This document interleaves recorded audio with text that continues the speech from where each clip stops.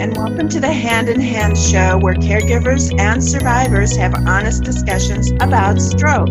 We are a part of Stroke Focus Podcasts. This is Cam, your host.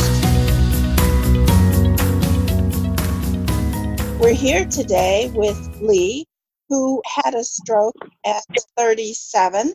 We're going to talk to him about what his life is like and what he's doing now with his life. So, Lee, welcome to the show. Hey, thank you. My pleasure to be on. I do appreciate it.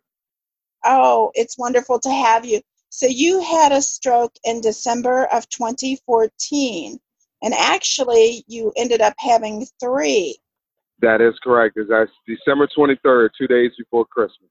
And I found myself in a hospital with something that I never heard of in my life. I didn't know what was going on. And come to find out, yes, it's correct. I had a stroke, followed by multiple ones after that. So you were home, though, when you had the first one, and you knew kind of, I guess, something was wrong. That's correct. Actually, the first one occurred, well, oddly enough, all 3 of my strokes occurred while I was asleep. On the 23rd, I woke up, and when I woke up, I was discombobulated, confused, and I sort of thought I slept on the wrong side of the bed, maybe just a little numbness. And by the time I made myself downstairs, I saw the look on my wife's face, and I literally busted into tears. I still didn't know what was going on, but I knew something was wrong. And I saw how I was unable to open up my fist. So it was such a strange and almost an out-of-body experience. And from that point, she called 911, and they rushed me to the hospital. And I was, come to find out is what they call waxing and weaning. But basically, I was for 10, 15 minutes having normal conversation, no deficits.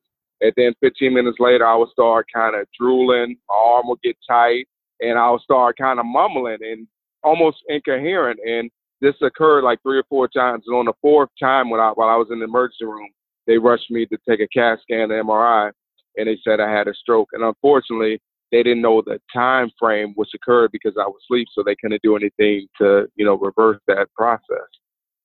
Right. And that was the first one. Mm-hmm. Okay. And so that was the first one. And oddly enough, the first stroke did not leave any deficits whatsoever. And, I was fine. They were going to release me on December 25th, Christmas Day. They're like, this is a gift to your family. You're actually coming home. And, still not knowing what a stroke was, I'm more like, okay, well, I'm fine. I had no deficits. My arm's fine, face, vocabulary. Excited. I went to sleep the 24th. I did all the physical therapy and occupational therapy in the hospital. Everything was great for dismissal, no limitations, just, change my diet, exercise more, monitor my blood pressure. And I woke up on the 25th and I could not open my hand, facial droop, could not walk, still not knowing what was occurring. On the 25th, they're like, hey, it's Christmas Day. And, I'm thinking that I was having a reaction from Lovenox, the actual shot that they were giving me for blood, for your blood thinner, because I was able to walk for those 2 days. So, of course, being a WebMD, I'm Googling all the side effects, and I'm like, yeah, this is what happened. That's why I can't walk, and I don't need to take these shots. And they're like, I don't think so. Yeah. And they did another MRI, find out I had my second stroke. I know it's not funny, but WebMD sometimes can be a little dangerous.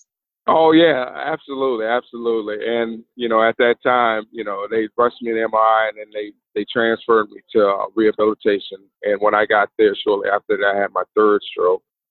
And then from there, it's rehabilitation to this day right now. I'm still going to physical therapy, speech therapy, and all that good stuff.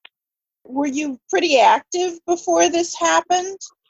I was active. I was extremely active at a young in life. I played Division I basketball for a small school, Georgia Southern in Georgia, and I also transferred to another school in Alabama. So, I was an athlete, but that was probably about 20 years ago. But I worked out. I was in good shape, but I didn't know my numbers. I didn't know that I had high cholesterol. I was a diabetic, and I had high blood pressure.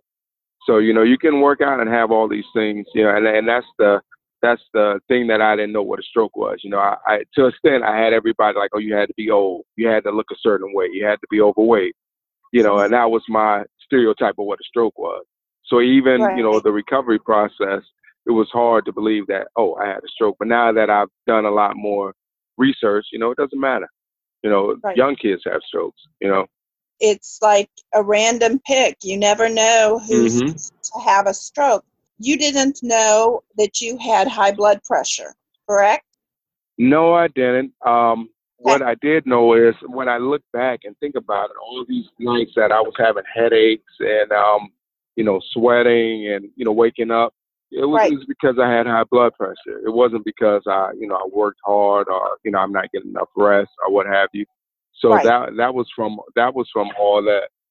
So, So had you already been diagnosed as being diabetic before that? no, I didn't know that until afterwards too.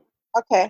So, Yes. coming to find out, and that was something that I found out, maybe about a year after I had the stroke, because I was, my numbers were kind of, I guess they were okay, but for some reason they didn't do the blood work. So when they were checking my blood, I'm sorry, not my blood pressure, but, for my Right. diabetes, it never came back high. So after about a year afterwards, I went to the doctor and my numbers were like 280, 290, where they immediately put me on the medication where he's like, if it doesn't go down in a week, we're going to have to do insulin. Right. And so, and not going back to visit other doctors, they're like, hey, you've had diabetes for a long time. You Huh. had high blood pressure for a long time. You had high cholesterol for a long time.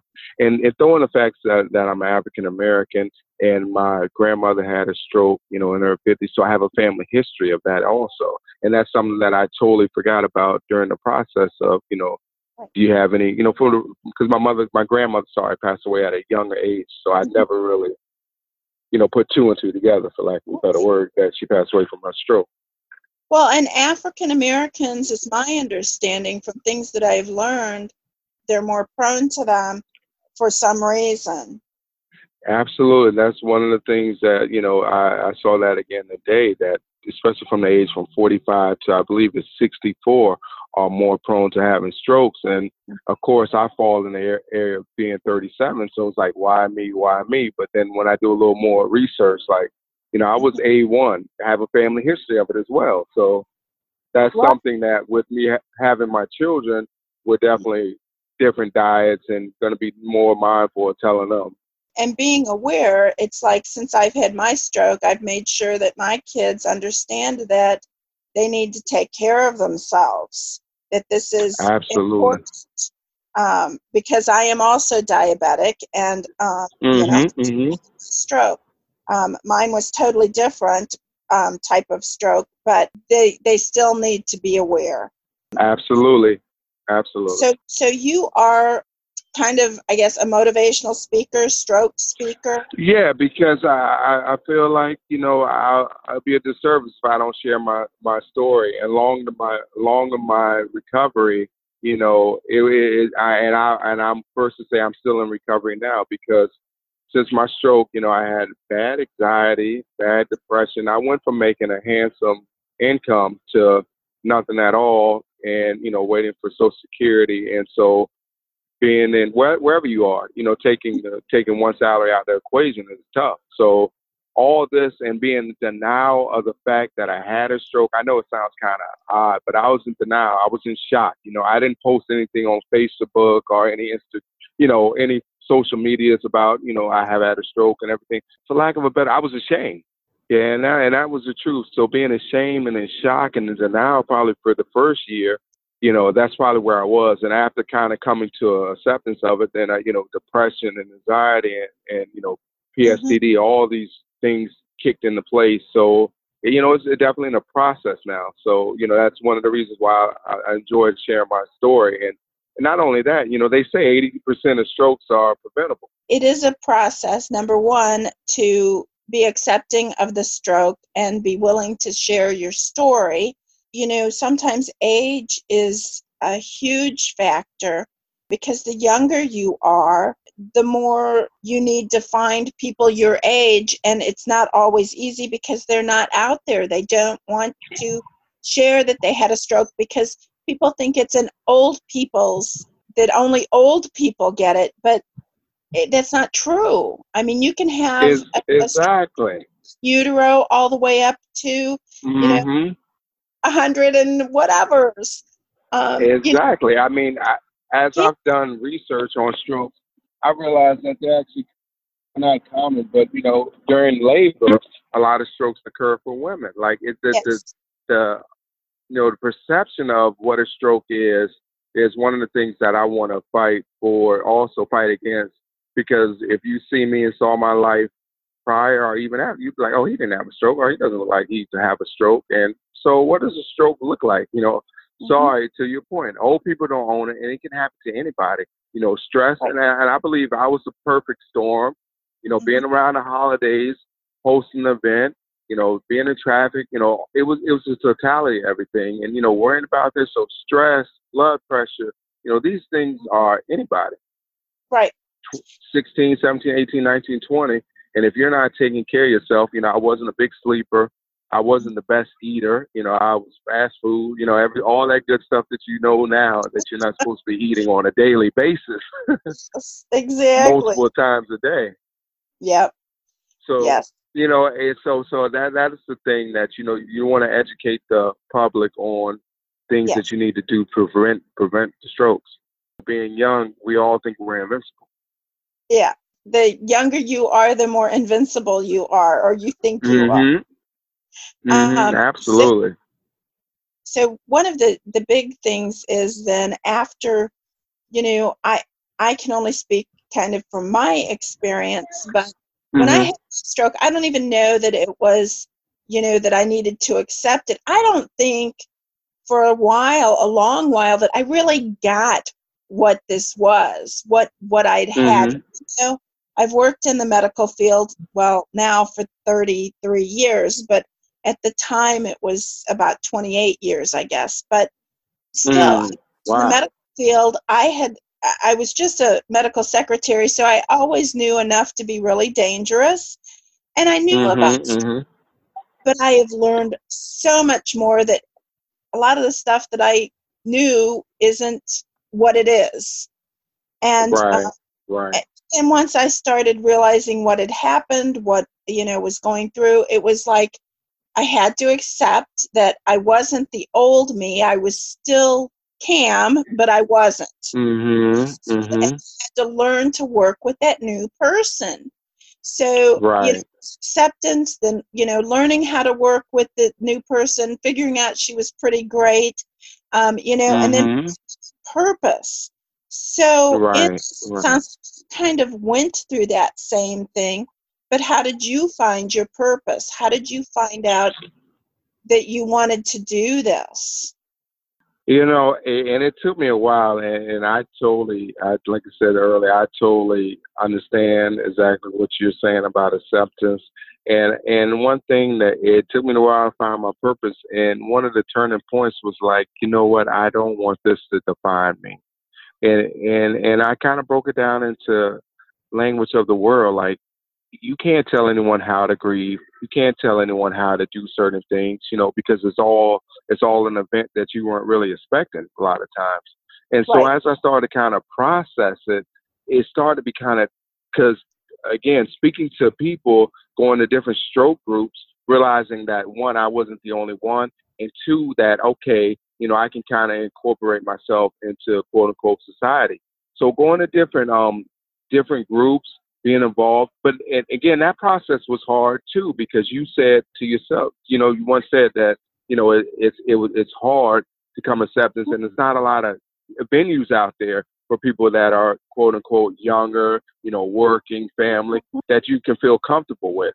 So one of the things that I started was maybe, create a nonprofit, maybe do a lot more volunteer work. And as I started to do that, it started to become more therapeutic than me sitting down talking to someone, any kind of medication that I had. So as I started to create my own nonprofit, as I started to speak to other people about my story, I started to now do more research about strokes. And I had to realize, hey, you know what? I'm not that special.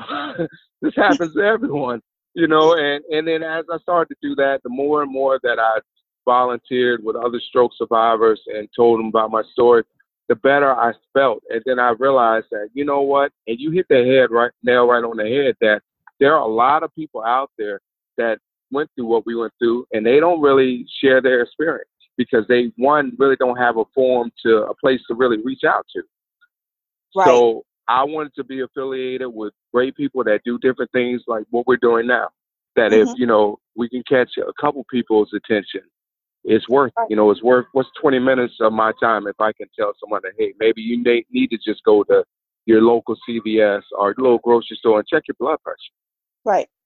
Oh, Don't base it on the yes. WebMD. Oh, because my head's hurt, I need to sit down. No, you need to know your numbers.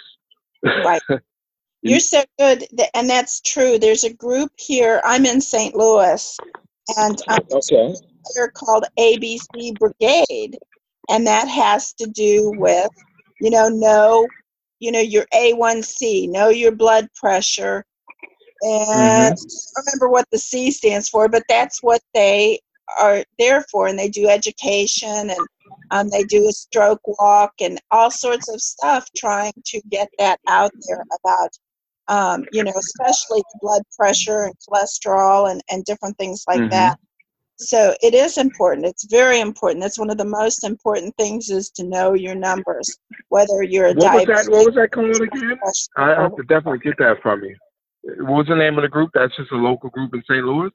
yes, they're called Okay. ABC Brigade, and they're Okay. here in St. Louis. And I am in contact with them because I also run an in-person stroke support group. And they Okay. contacted me a few years ago, and so, but they've brought in speakers on aphasia and other things. But their big thing is your A1C, your blood pressure, and then I guess the C means Right. cholesterol. Probably But cholesterol, maybe. Yeah. Mhm. yeah. So Oh, that's awesome. yeah, I think it's great. And I know many people probably who listen to us, they're not always in areas that have great resources. It's And, also, and to be honest with you, that's one of the reasons why I did that too, because it was considering I'm in the DC metropolitan area, you'll think Mhm. there'll be a lot more resources, and come to find out they were very limited. And I was really disappointed, in this process of the limited resources out there. And there's some things out there, but they're not even marketed well. It's also, I've noticed that. You have to Right. go search and hunting for these things and calling some hospitals. Say, oh, you guys have this okay. And Yeah. that's one of the things that I was looking for. So yeah, it's great that you're in that area. Yeah, I mean, there are a lot of resources, but you're still right that you really have to research them and find them. And fortunately, I'm on a bunch of lists and different things, and so people do tend to reach out now to me, which makes it nice. Hmm. So at some point, some things we find out about, but this isn't all about me. So. Um, Right, right, right, right. what do you think is the most important challenge stroke survivors have to overcome? I think it happens in different phases. To be honest with you, some of the things that I've noticed, but the first thing you have to realize as a stroke survivor, you have to know your body, and Yes. it's hard to know the limitations because I know initially when I was trying to quote unquote get back to normal, Mm-hmm. I was on a treadmill, for example, and I was walking maybe for 2 miles, and my wife will come running downstairs because she's hearing a noise, and she's looking at me like, get off, because my foot is dragging, and and I guess my eyes are looking bug-eyed. She's like, you have to stop. So one of the things initially is the gauge, and that's why a lot of stroke survivors are not able to drive initially because we think we can drive. So Mm-hmm. one of the things, you have to learn your limitations with your body, and one of the things is you have to rest. You have to really be in tune with that. Not in the sense that you're going to have another stroke, but you need that recovery time. You need to rest. You need to lay down. You need to be still. Let your body heal. Right. Because unlike a broken ankle that you can see, that okay, yeah, it's getting a little stronger. When you have in the brain, it takes a period of time. It's no timetable. So that's definitely one. And even to the day, I still have to be mindful of, you know what, let me just take a quick nap because I am doing a little bit too much. I'm more Mhm. mindful because now I can see it more. Like, I can tell like how I'm walking. My foot may drag, my facial do a little bit more. My tone may flare up in my arm. That's telling me that okay, I need to lay down. Oh my gosh, that's so true for me also, and maybe it is for everybody. But I know Mm-hmm. that I have limits, and unfortunately, Mm-hmm. I still 5.5 years later forget that I have limits, and so I'll try Right. to do more too much. And you're right, my foot will drag a little bit, or my Mm-hmm. speech gets uh, I don't my speech gets a little off, I guess I would say. Mm-hmm. Mm-hmm. Mm-hmm. Things like that. And so yes, you have to. Yeah, you have to. I mean, and then from there, within there, you just have to not get familiar with being uncomfortable and just redefine yourself. I really think that my stroke allowed me the ability to see other things other than just hone in one vision. Because when Right. you have to relearn how to walk and relearn how to write and relearn everything, you don't Hmm. have to really jump to go back to the normal. You can kind of slow down and reevaluate what quote unquote your normal was, and move forward from there. So the once you're in this situation, you really have to embrace it. And I know it's hard for a lot of stroke survivors because, again, just like anything, no stroke is the same. But you Right. got to realize that it's a process, and it's so hard, especially when you can't see it. Like we're so Yes. accustomed, like I said, you seeing a broken arm, broken leg, but when you know something occurred in your brain and you can't see it, and you're like, okay, I'm doing all the physical therapy. You Hmm. just have to have patience, and that would be like my number two thing. Just have patience with it all because it is a long process. Like you said, you're 5.5 years out, and you're still learning different things and different gauges, and so it's definitely a Absolutely. process. Right. And So, I see a lot of people discouraged too because they're told, oh, you'll make the most progress in 3 months, you'll make a lot of progress mm-hmm, in 6 months, and you'll still be making progress in a year, but after that you probably won't make any progress. And it's like, mm-hmm, mm-hmm. I I cry. That's a lie. Because 5.5 years Yeah, later, I still make progress, and that's something else that we want people to know. absolutely. I mean that's wonderful. I mean, I'm definitely going to use that. That was great because it is. It's definitely what everyone tells you when you're young. It's a process. You have to trust the process. It's a journey. It's not a sprint. It's a marathon. But Do literally, it is. But it's so hard when you're living it, though. It's Right, so hard when you're living it. It's so hard. right. And then you talk about the other things. In my case, financially, if you're not able to work, unfortunately, you may have this event that occur, but your mortgage doesn't Still care. has to be your paid. I your car know. insurance Yeah. has to be paid. So again, you're putting on another burden on top of what you're going through. So is and that makes it worse. Nobody wants to feel like I wasn't able to drive for a year and a half. Hmm. So you go through that, and you have to go through the physical aspect. And the one thing that I've noticed where I am, the mental aspect is equally, if not even more, than the physical, because it's Yes. all those factors. Finance, you don't feel like putting the burden on nobody, and so you Hmm. have these different phases that you go through, and this is the things that I still go through daily. You Hmm. know, without a Yeah. question about it. I go through it daily. I'm able to navigate it a little bit more, but it still doesn't make it any better. And how things are set up, even if you receive, let's say, Social Security, that's not going to be as much money as you made previously. Right. Oh, So it's and I know the process of that. So that's something that's going yeah. to take a while, 2, 3, 4, 5 years, Well, what's depending funny. on your state. Yeah, well, and what's funny is, Lee, I went back to work part-time within 5 months of my stroke. And, Mm, I started out with the usual like 4 hours a week, and then, right, right, right, 4 hours. And I had worked up to 20 hours. Well, I was a single parent. That wasn't paying the bills. And so I had applied right. for Social Security. And I'm thinking, oh, at part time, I should be able to get this. Well, yeah, I qualified, but I made too much money.